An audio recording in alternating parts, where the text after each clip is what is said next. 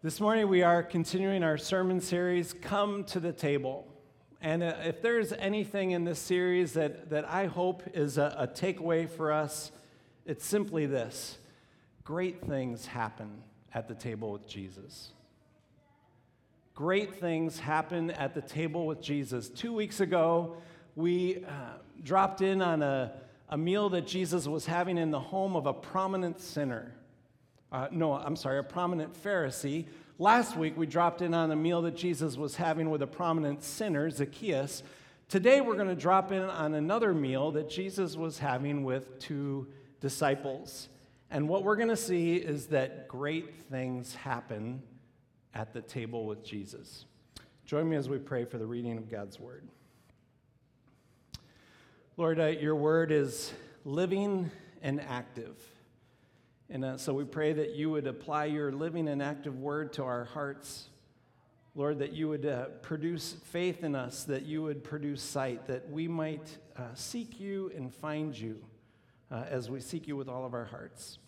May the words of my mouth, the meditations of our heart be pleasing and acceptable to you. We pray this in Jesus' name. Amen. The account that we're going to look at comes at the last chapter of Luke. If you're going to open your Bibles, it's Luke 24. Otherwise, it will be on the screen overhead. Luke chapter 24. We're experimenting with our lights. We're trying new software today, so if it's going in and out, that's because we're experimenting with some new software. Luke 24, verse 13, we're going to jump into this, and then I'm going to explain some of the context of the passage. So we're just going to jump in. Luke 24, verse 13. Now that same day, two of them were going to a village called Emmaus, about 7 miles from Jerusalem. They were talking with each other about everything that had happened, and as they talked and discussed these things with each other, Jesus himself came up and walked along with them. But they were kept from recognizing him.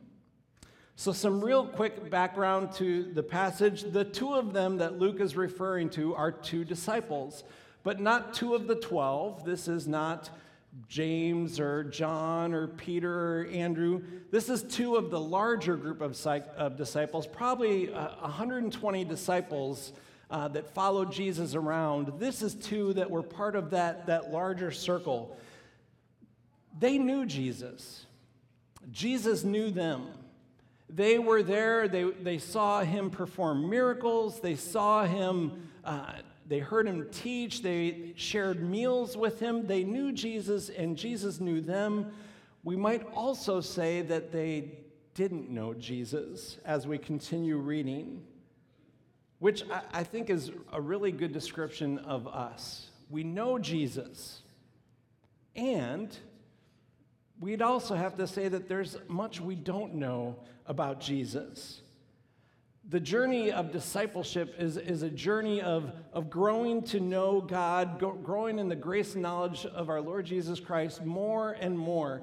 And one of the most dangerous things for a disciple is to arrive at that place where you think you've got it figured out, where you know everything there is to know. If you are not learning, then you're not a disciple. The definition of disciple, the word is mathetes, and literally what disciple means is learner. So if you're not seeking to grow, if you're not seeking to know him, seeking to find him, just kind of plateaued and content to be there, then you're really not living the life of a disciple. So that's what the two are doing that day. They're on this road, and they're heading back to Emmaus. It's been 3 days since Jesus was crucified, and they're talking with each other about everything that they thought they knew, everything that they thought they knew about Jesus, so they're reflecting back on it. And they're struggling because this is not how the script was supposed to play out. In their understanding of the Messiah, the Savior, Jesus the Christ, he was not supposed to be the victim of Rome. He was supposed to be the victor of Rome. He wasn't supposed to buckle under the authority of Rome. He was the one who had all authority.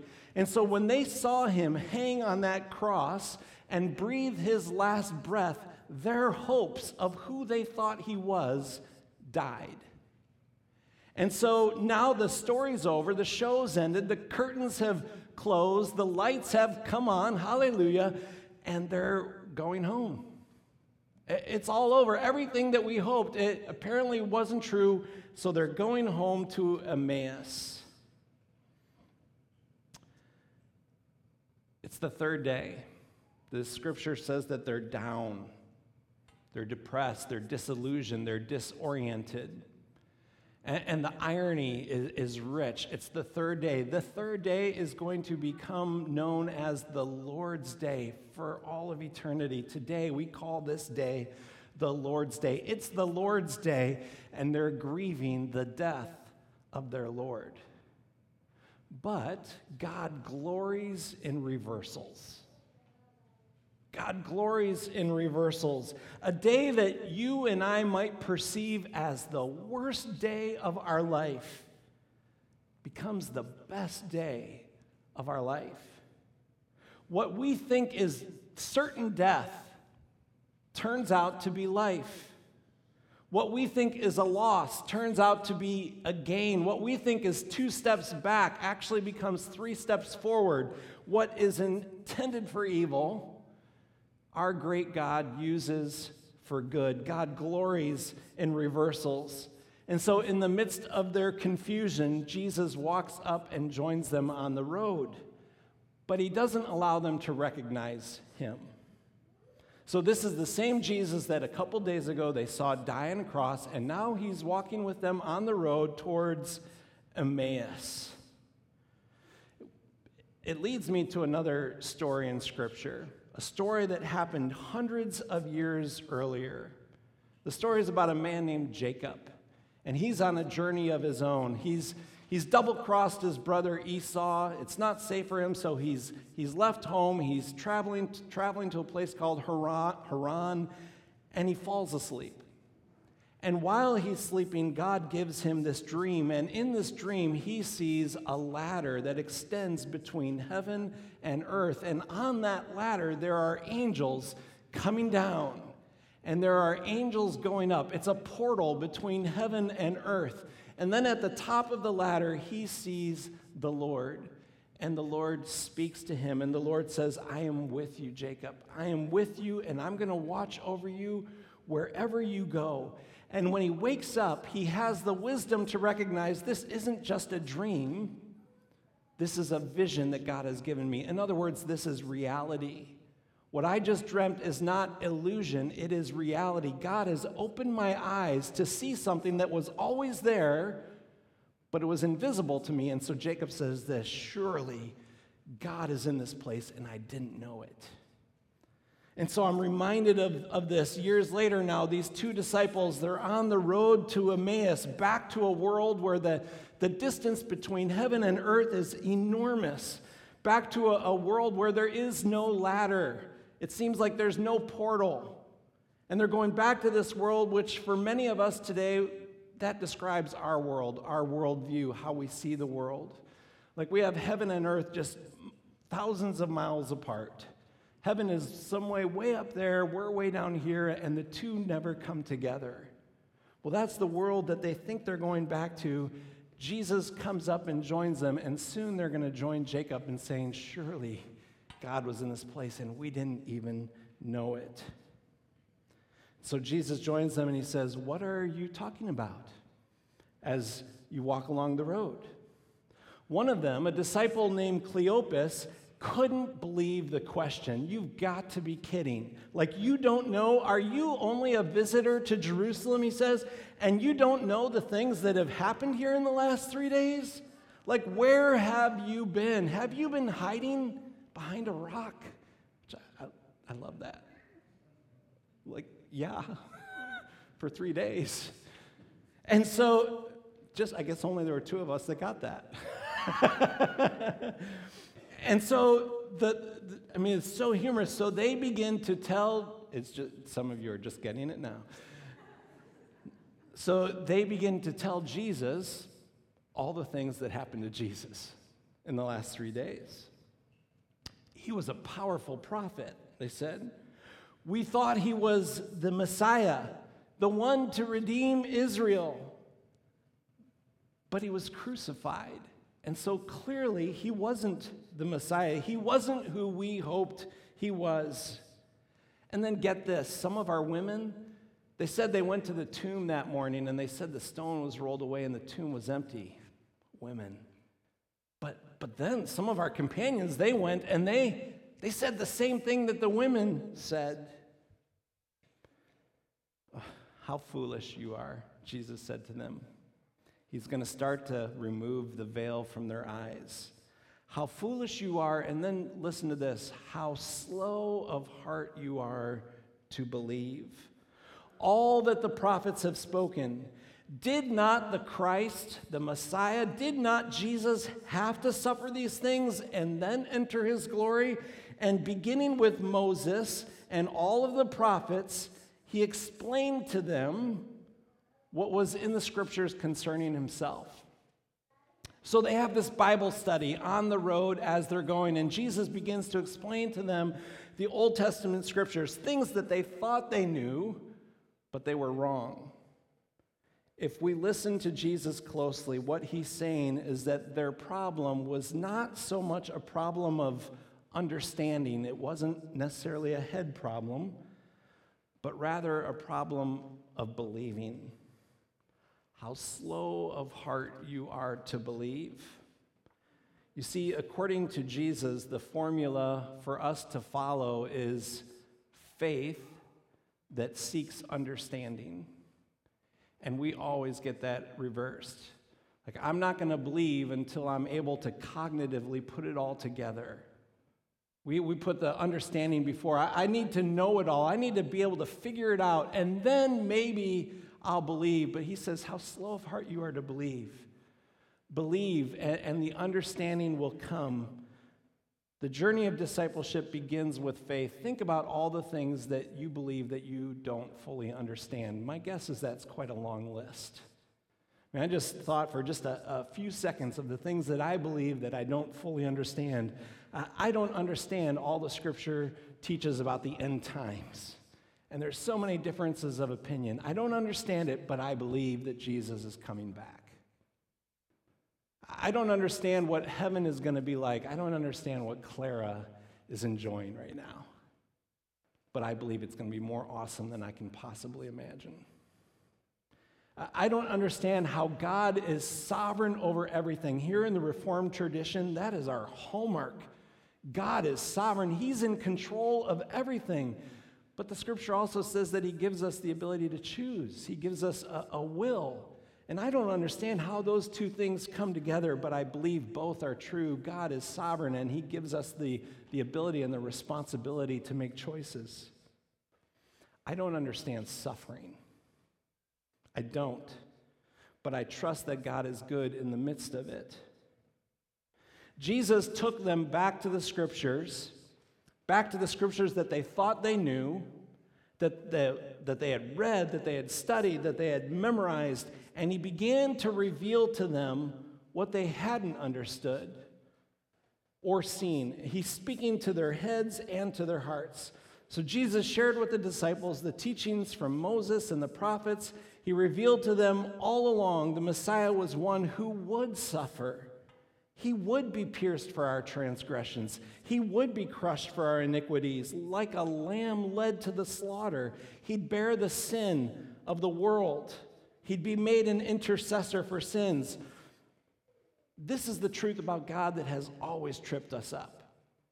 I mean, through every generation, these are the big questions that people ask. If there's a God, why did he create a world in which he doesn't always win? I mean, why would God die? Why a cross? Why a cross for him? Why a cross for us? Why does he say to us, if you want to follow me, you've got to pick up your cross? Why suffering? Explain that to me. Why would God bleed? If there's a God and this is the world he created, is he really good? I mean, these are the challenging questions that have always tripped people up. I think of another story that mirrors this story. It's a story of an Ethiopian. He's on a journey of his own. He's been to Jerusalem to worship. He's going back to Ethiopia. He's riding in a chariot. He's reading the prophet Isaiah. You know what he's reading?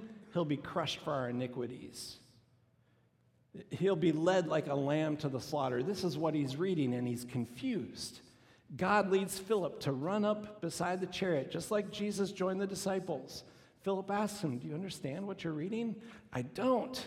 How can I unless someone explains it to me? And so he invites Philip into the chariot. And then like Jesus, Philip begins with the prophets and Isaiah and Moses and explains to him about the Messiah, that he had to suffer. He had to die. Why? Because this is how he's going to purchase our salvation. He had to take the debt that belongs to us. God so loved the world, he sent his son, not to condemn the world, but to save the world, that whoever believes in him would not perish, but have everlasting life. And so God opened his eyes. Jeremiah says, when you seek me, you will find me. If you seek me with all your heart, God is not playing hide and seek. He desires to be found. And so these are disciples, and they're trying to figure it out, and Jesus is gradually opening their eyes to what had to happen with the Messiah, but they still don't recognize him. So they arrive in Emmaus. Jesus acts like he's going to keep going, and they insist, please come join us as our guest, which is a beautiful truth that when invited to a home, Jesus never declines. When invited into a home, Jesus never turns down that invitation. I stand at the door and I knock, he says. And if you open the door and invite me in, I'm going to come in. And you know what we're going to do together? We're going to dine together. We're going to sit at the table together. But what if my home's messy? Like what? We got dog hair all over the place right now. What if my home hasn't been cleaned up? What if there's some things that I'm embarrassed about in my home, metaphorically? What if there's some things that I'm ashamed about? Welcome to Zacchaeus world. Remember Zacchaeus last week? Zacchaeus, I'm coming to your home. And Zacchaeus could have been like, uh-oh, he's coming into my home. But instead, Zacchaeus was wise enough to rejoice and be glad and come on in, Jesus, come on into my home. And then his house gets in order after Jesus comes into the house. So they invite Jesus into their house, into their home, and immediately the scene shifts to a table. Great things happen at the table with Jesus. God opens eyes at the table. Lives are transformed at the table. We diminish the table at our own expense. So together they sit down to share a meal. I just want to take a second to think about hospitality, because we are so removed from the first century, so removed from the reality of what sitting down for a meal meant. The world that we live in, we like it, Jimmy John's freaky fast. For us, a meal is really a task. It's a means to get back to the important stuff.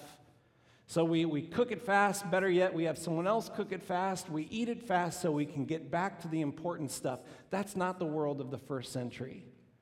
In the world of the first century, the meal is the important stuff. Other things are organized around the meal. So this is an intimate moment. They invite Jesus in as their guest to sit down at their table. Great things happen at the table. They sit down to share a meal, and immediately Jesus, the guest, becomes the host. And they're very happy to let him do this. So he takes the role of a host, and he prays. And this is a prayer, because they're his disciples, they've heard him pray 1,000 times.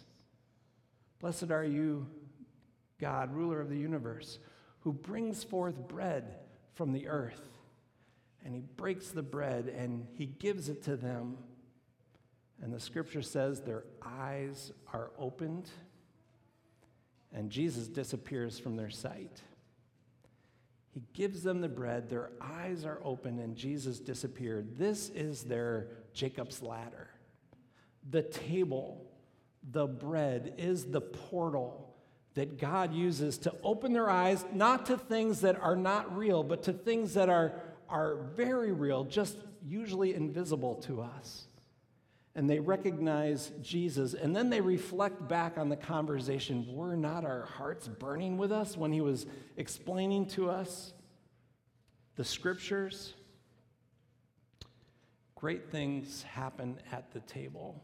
Friends, today we're invited to a table, a communion table, a table where we have the bread. We recognize that God has given us this bread, and the bread is him, and it's been broken for us. Take and eat.